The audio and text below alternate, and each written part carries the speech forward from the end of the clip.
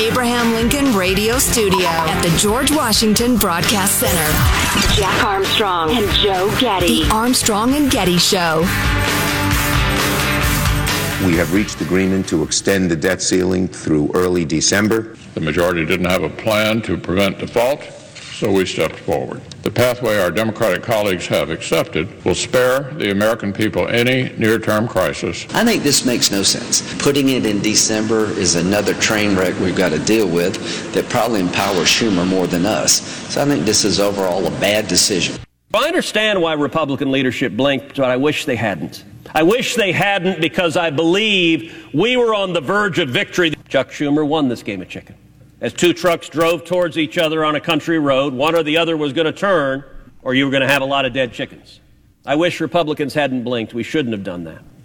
Ted, I don't think you understand how chicken works. So it's got nothing to do with chickens. Before we get into the actual nitty-gritty on this, it would appear to me that Ted Cruz, his whole life has thought the game of chicken involves chickens. Right. Two chicken trucks go at each other, and if nobody steers apart, all the chickens die. What? No, Ted, there's no chickens involved. It's, are you a chicken? Oh, it's also idiotic and suicidal. So the super smart debate team nerd who went to Princeton and was a national champion from Texas is trying to use some sort of cultural reference Texans would get, but doesn't have any idea what the game of chicken is. I just find that funny. You're going to have a lot of dead chickens. No, Ted. Hey, there are no chickens involved in a game of chicken, all right? You're not going to believe what I have to tell you about Leapfrog. That's funny. What an odd guy. Anyway, to get to the meat of it, are Lindsey Graham, and we'll play more from him, but Lindsey Graham and Ted Cruz, are they just playing to a certain segment of the Republican Party? Sean Hannity, when this was announced that Mitch McConnell blinked, if you want to call it that, caved, if you want to call it that Sean Hannity said Mitch McConnell's got to go. Donald Trump said Mitch McConnell's got to go. So are Lindsey and Ted just playing to that crowd? Or do you understand why Mitch did this? Because I don't quite understand. It seemed to me that the Republicans had the Democrats over a barrel in the same way that Democrats have had Republicans over a barrel in recent times, and the Democrats all voted against it, including your current president. Right. Yeah. Well, I just came across some analysis in the WAPO. Senate Democrats accepted the deal, crowing that it represented a Republican capitulation. McConnell caved, announced Elizabeth Warren. But the political scorekeeping behind the deal, which passed Thursday night, is not quite so simple. Like most deals on Capitol Hill, the agreement to pump the debt limit battle into December reflects a convergence of interests that is not always obvious in the heat of the moment. And like most deals on Capitol Hill, it leaves mixed feelings on both sides of the aisle, etc. I sometimes, and I'm not sure, honestly, because I haven't been following this, because it's all political theater, and we knew what the outcome was going to be, and we said it over and over again. That's very important to mention and can't be stated loudly enough. The outcome, regardless of the maneuverings that we're talking about, was never in doubt. God dang it, the endless Janet Yellen, Treasury Secretary, says the stock market would crash and everyone's 401k will go to zero. But we're not going to default on our debt. So why are we having this conversation? Right. And what happens in a lot of cases, getting back to Ted Cruz's, the non-hilarious part of Ted Cruz's comment, and Lindsey Graham's all peeved. We can play you more of his. Bless my soul. Anyway, a lot of times what you get is Mitch McConnell say, all right, who's in a safe district and isn't up for re-election for another 5.5 years? Okay. Hey, you 7, give me a yes vote so we can get this out of the way. And then the rest of you 43 can howl about how it's terrible and a betrayal of all that is holy.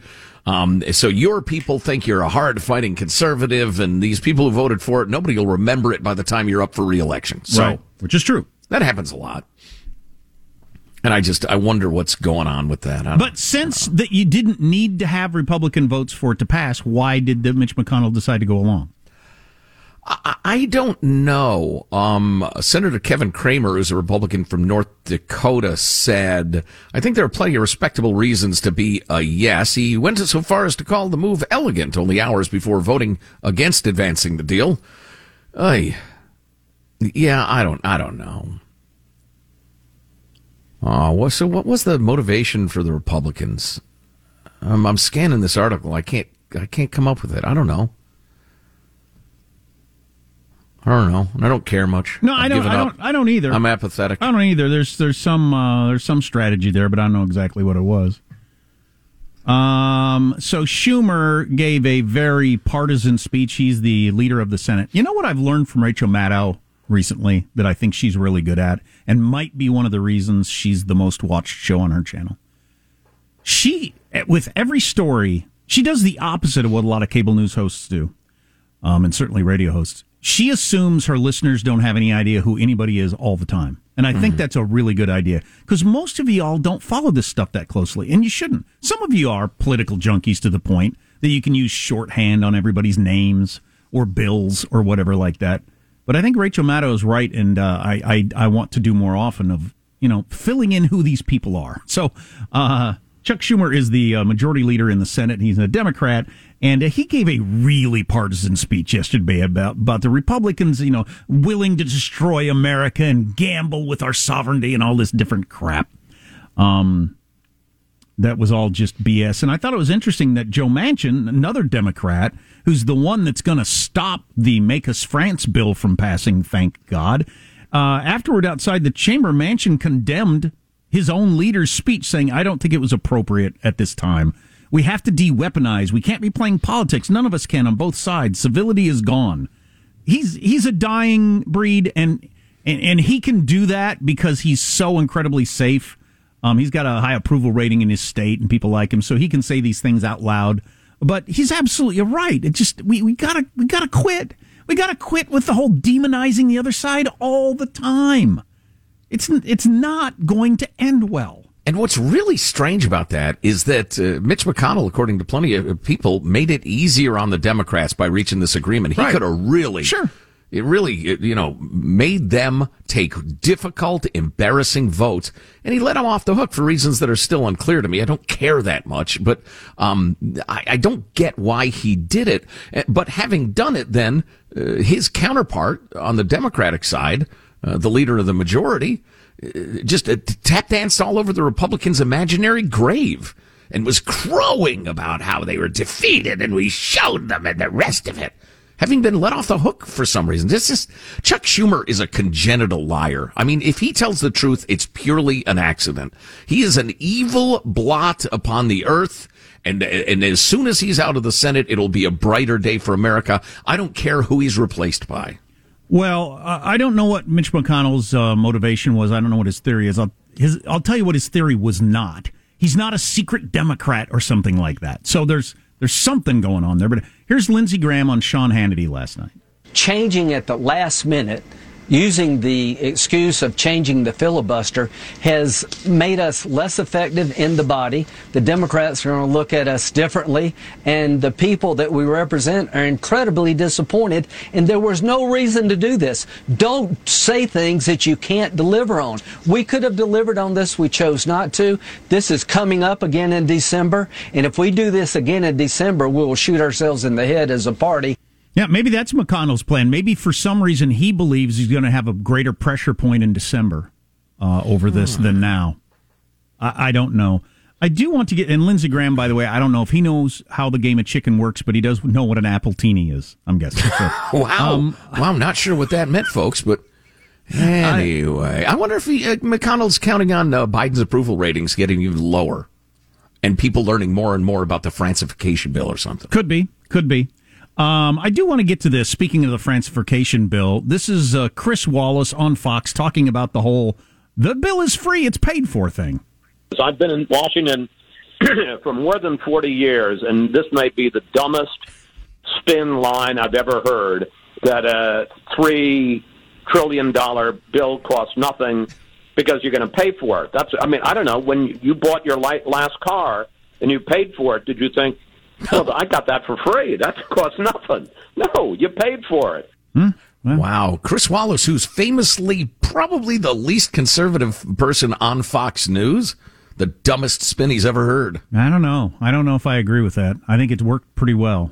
I've heard it repeated over and over and over on your MSNBC, CNN crowd. And for anybody taking in their news, that's half the country on that side. It makes perfectly good sense. Well, the DNC actually puts out talking points. I mean, they physically send out the memos. You get them in your inbox, and you, as a loyal CNN newsreader, you repeat those ad nauseum, and that was clearly the talking point. I'm not sure it's persuading people. It's a lie. It's crazy. It's bonkers. It's stupid. But I think it might have been. I don't think it was stupid spin. I think it was probably pretty good spin. I think the people that recognize, and this will be my last word on it, and I'll shut up about it. I think the people. I'll give you the last word. I think the people in politics that have completely embraced, look, our side is only getting information from our side. Don't worry. You don't have to make an argument against the other side. They won't even hear that. I think the people on both sides that have embraced that are winning the day.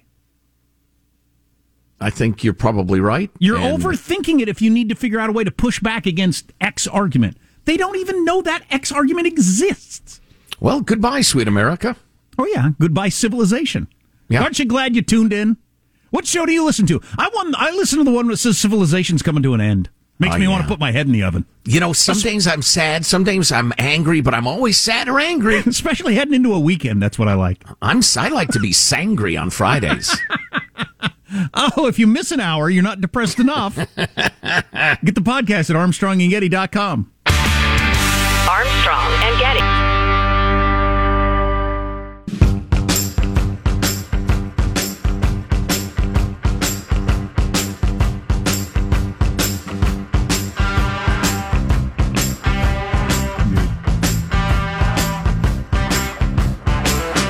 Hey there. One of the headlines of the day that I'm not smart enough to know what it means is the economy added only 194,000 jobs in September. They were expecting about 500,000. So that's way below expectations. I don't quite get the expectation game, but that usually causes the stock market to get rattled. So I was just going to say, did they ever go back to the people whose expectations were way too high and ask them about it? And do those experts ever say, I'd had a couple of drinks. I was starting to get you know how you get really enthusiastic about an idea, and that my expectations were too high. I apologize. Yeah, what if your expectations were wrong or unrealistic? Economists are wrong all the freaking time. That's what I don't get. And I also like the fact that unemployment fell from 5.2% to 4.8%. Well, the fact that we have 10 million empty jobs. Do we need to create a lot more? 10 million. I realize economists are thinking, you stupid idiots. 10 million, Shut up. 10 million empty jobs. I don't know. Screw you, economists. You're wrong all the time, as I just said. 10 million. How dare you, sir? 10 million empty jobs and 8 million people looking for work. I don't quite understand that, but a couple other things to mention. Hey, look. Who just bought this $20.9 million Beverly Hills mansion? Wow, is that a good-looking place? Well, it ought to be for $21 million. The son of Afghanistan's former defense minister. Huh. How did he end up so wealthy? Well, he's done well in his work. He's invested wisely. He's a saver. As Joe Biden pointed out, we were spending $300 million a day. Is that the number? Over 20 years right. To get to that many $1 trillion? Somebody was getting all that money. And apparently the defense minister of Afghanistan took a chunk, and his son bought a $21 million Beverly Hills mansion. That's all you need to know about that. How much money were we funneling into the famously corrupt Afghan military? I mean, that had to be the best gig in the country. Right. Defense minister, are you kidding? If you siphoned off $1 out of every 100, 1%, well, your kid would be buying $21 million Beverly Hills mansions. That's what would happen. So if you've ever vacationed in California, it's quite possible you've gone to see the giant sequoias. Of course, if you're a Californian, there's a good chance you haven't seen them because of the weird thing we've discussed before about how you don't go to see things where you live. I know all kinds of New Yorkers that have never been to the Statue of Liberty. People travel from around the planet to see it. But if you live in Hoboken, New Jersey, you don't bother. Right. Even though you can see it when you walk out your front door. Isn't that weird? I know so many people that, San Francisco people that California's never ridden a cable car.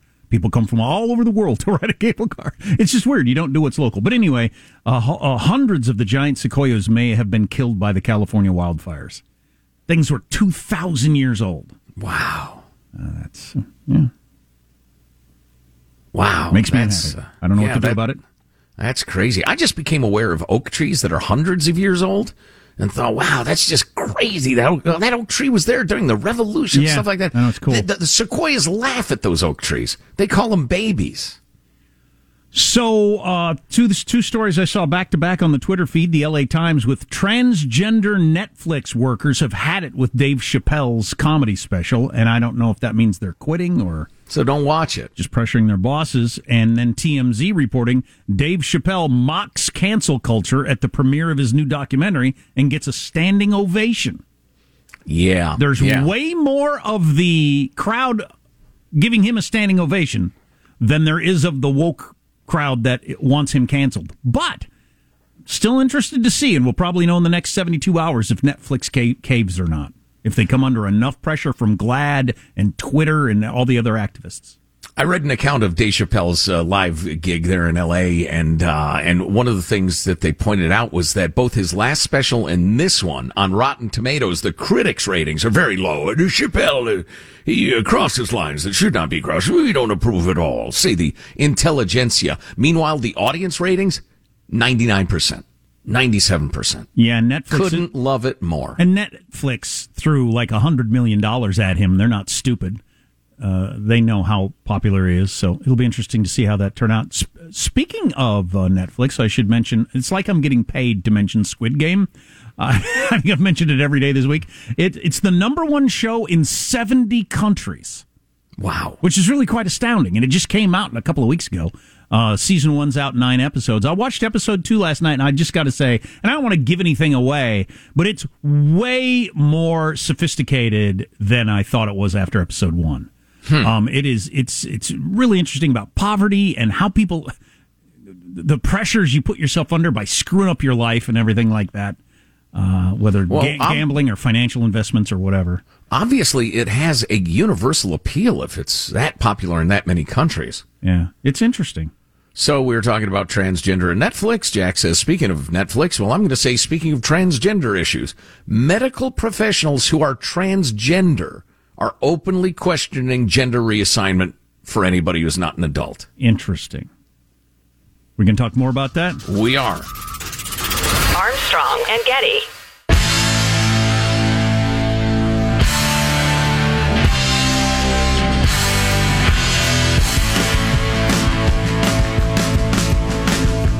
The Armstrong and Getty Show. New tensions between the U.S. and China over the island nation of Taiwan. The Wall Street Journal reporting for at least a year, dozens of special force operators backed by Marines have been on the island, training ground forces there, especially regarding coastal activities. The Pentagon had no comment except that its forces are aimed at securing peace, security, and stability in the Indo-Pacific. Yeah, so I thought that was interesting news, and I hope that leaked out on purpose and not like something we were trying to keep secret. Who knows which, but we got special ops people on the ground in Taiwan training their forces. So there you go. Yeah. I'm just noodling through. I suspect we let that out intentionally. Hope so. Send a message to the Chinese. Not only are we training them up, but we got a lot of our folks on the ground. Yes, so if you went ahead and attacked now, you'd kill a bunch of Marines, and that wouldn't be good. Yeah. Interesting. So a complete change of topic here. I found the summary of this article, but then sought out the long version. The long version's absolutely terrific. It's on Barry Weiss's Substack by Abigail Schreier, who's written a couple of books about transgender issues and that sort of thing, and has been painted as a transphobe and a hater and the rest of it. Well, she writes the books, and they're very popular and well-regarded, but they're not sold on Amazon. Right. Even though all she's asking is for data and responsibility and restraint, and suggested that the whole transgender thing, in terms of treating children, has gotten out of control. Well, here's what she writes, and there's a punchline coming, and it's a big one. For nearly a decade, the vanguard of the transgender rights movement, doctors, activists, celebrities, transgender influencers, has defined the boundaries of the new orthodoxy surrounding transgender medical care. What's true? What's false? Which questions can and cannot be asked? They said it was perfectly safe to give children as young as 9 puberty blockers and insisted that the effects of those blockers were fully reversible. They'd said it was the job of medical professionals to help minors to transition. They said it was not their job to question the wisdom of transitioning, and that anyone who did, including parents, was probably transphobic. They said any worries about a social contagion among teen girls was nonsense. And they never said anything about the distinct possibility that blocking puberty, coupled with cross-sex hormones, could inhibit a normal sex life.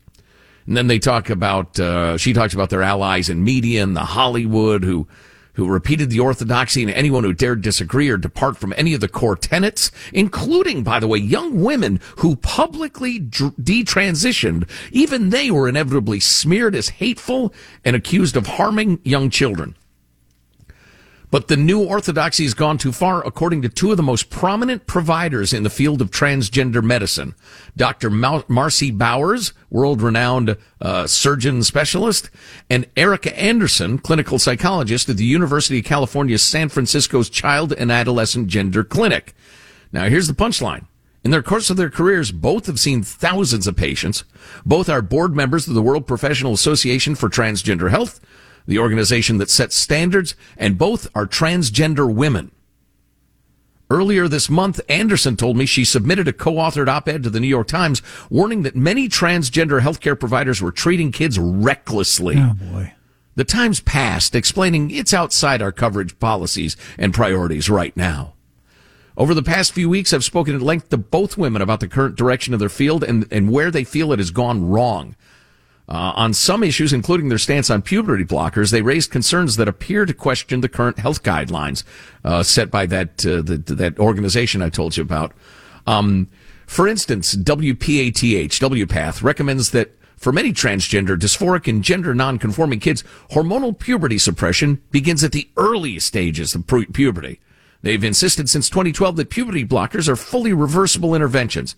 When I asked Anderson if she believes that psychological effects of puberty blockers are reversible, she said, I'm not sure.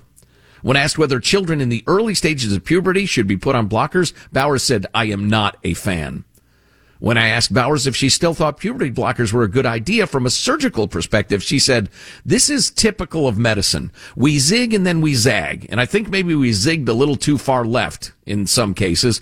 I think there was naivete on the part of the pediatric endocrinologists who are proponents of early puberty blocking, think that this magic can happen, that surgeons can do anything. I asked Bowers whether she believed WPATH had been welcoming to a wide variety of doctors' viewpoints, including those concerned about risks, skeptical of puberty blockers, and maybe even critical of some of the surgical procedures. Quote, there are definitely people who are trying to keep out anyone who doesn't absolutely buy the party line that everything should be affirming and that there's no room for dissent. I think that's a mistake. It is almost without doubt, I think, that we're going to look back on this period like other periods in history we look back on and we think, how the hell did that happen? How did that craze catch on? We're going to look back on this period of time when we were doing this to little kids and think, what the hell? You're absolutely right. This will be seen as a dark, dark age of abusing children, in my opinion. With all due respect to those adults who decide to go ahead and do this, it's your decision. It's up to you. It's your life. Go live it.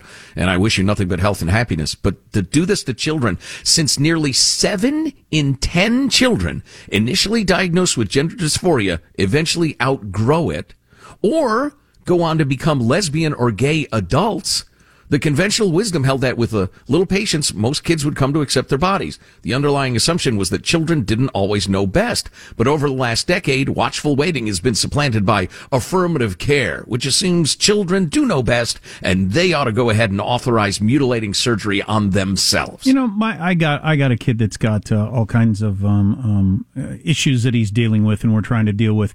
I guarantee you, and he's trying to figure out, a way to be happy. I guarantee you that if I'd have wanted to, started a couple of years ago, I could have convinced him, hey, here's what your problem is.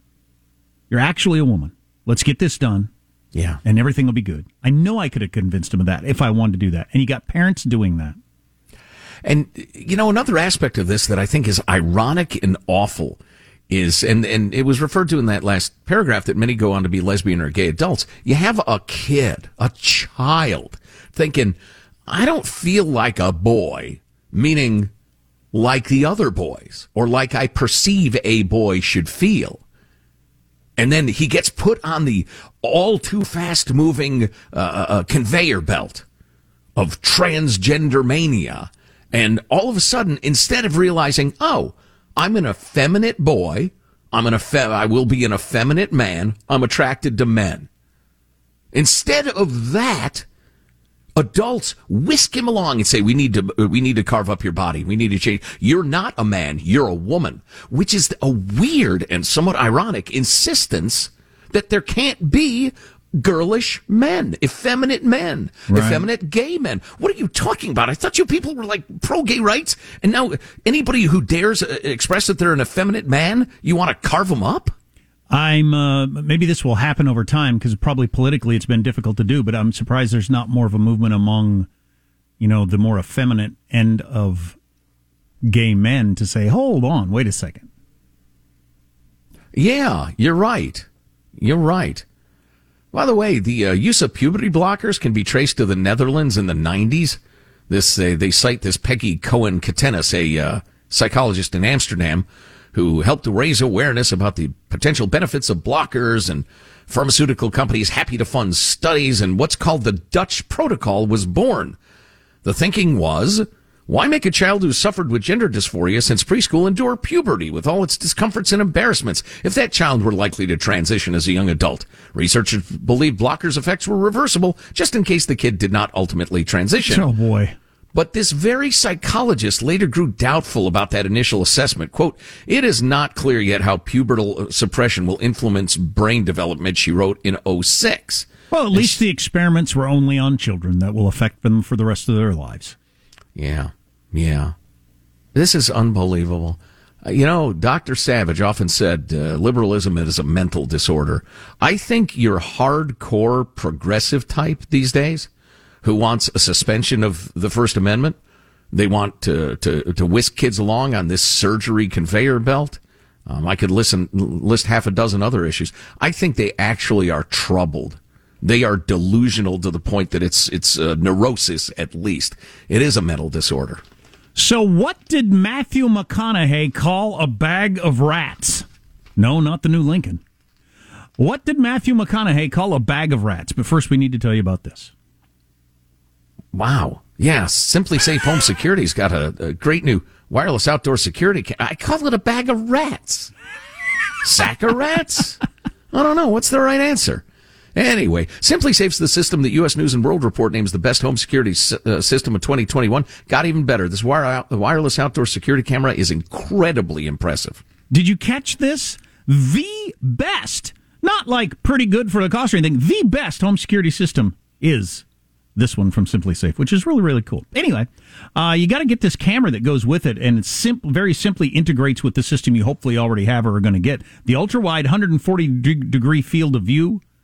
You can keep watch over your entire yard, 1080 HD resolution, 8x zoom, so you can zoom in on faces and license plates and that sort of stuff. Very, very cool. Built-in spotlight, night vision. This thing is great, and you're going to like it. So this is what you do. You just go to simplysafe.com/Armstrong. What's more, Simply Safe is celebrating this new camera by offering 20% off your entire new system, and your first month of monitoring services are free when you enroll in interactive monitoring. Again, that's simplysafe.com/Armstrong. So Matthew McConaughey said, because he's been throwing around his name for running for governor of Texas a lot lately, and people have been wondering if he's going to jump in, and there's some belief that in these modern times, a politician like him, celebrity, is unbeatable. I think that may be true. It's horrifying. That's ridiculous. I actually heard a good podcast the other day.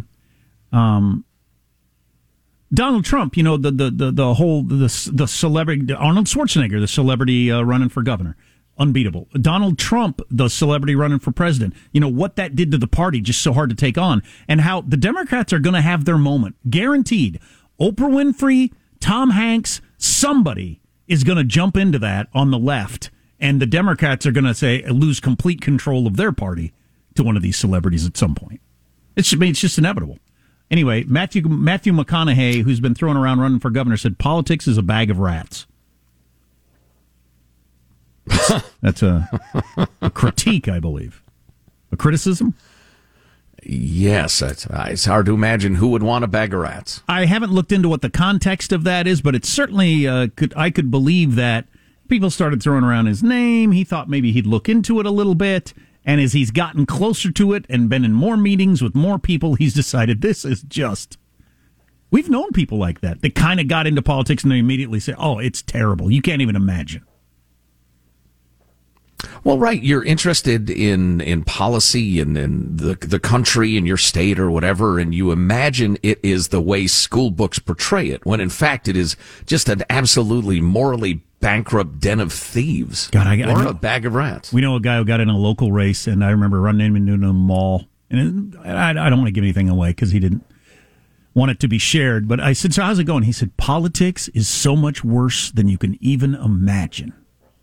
As he'd gotten into running for election politics for the first time at a high level. Oh, my gosh. Yikes. Anyway. Yikes. Byron York, Washington Examiner, with a really interesting thing on Trump, if he decides to run or is running, that I think we should touch on briefly.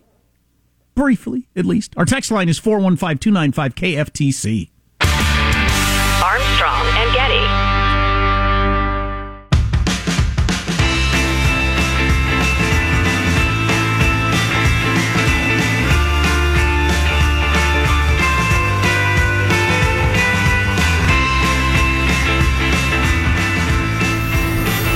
The Armstrong and Getty Show.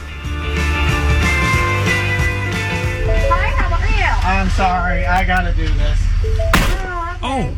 I guess I can't physically stop you. No, hey, don't get on the sign. I'm not. I just said don't get on the sign. I'm not on it. I can see you. I can see you. Wait, I'm gonna zoom in. Hold up. Alright, you're good. Alright. I'm not on it. Yes, you are. Is this what y'all do in your spare time? Okay. Yeah. Man going through Taco Bell drive-thru sits on menu sign to get photo. I suppose that's a posted on Snapchat or something sort of deal. This is the latest TikTok challenge. Yeah, it's a viral video. Two guys going through a drive-thru. Guy gets out of the driver's seat, goes and has to get a picture. The other guy takes a photo. Don't sit on the sign! I'm not. I'm looking at you. You are. I can see you. All right.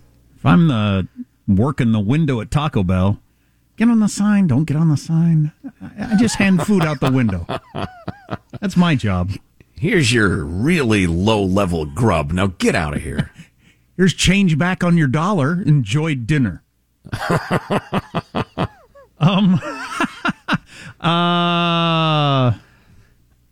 Here's your quote-unquote beef burrito. Oh, easy now. So, Byron York, who is a conservative-ish writer for the Washington Examiner, he's got a piece out about Trump and some advice that I think would be a good idea. And I'll make this short before you dial for your knob. If you don't want to hear anything about the presidential election that is 3.5 years away. No, it'll begin in like 6 months. That's true. That's true. The minute the midterms are over. Yep, absolutely true. About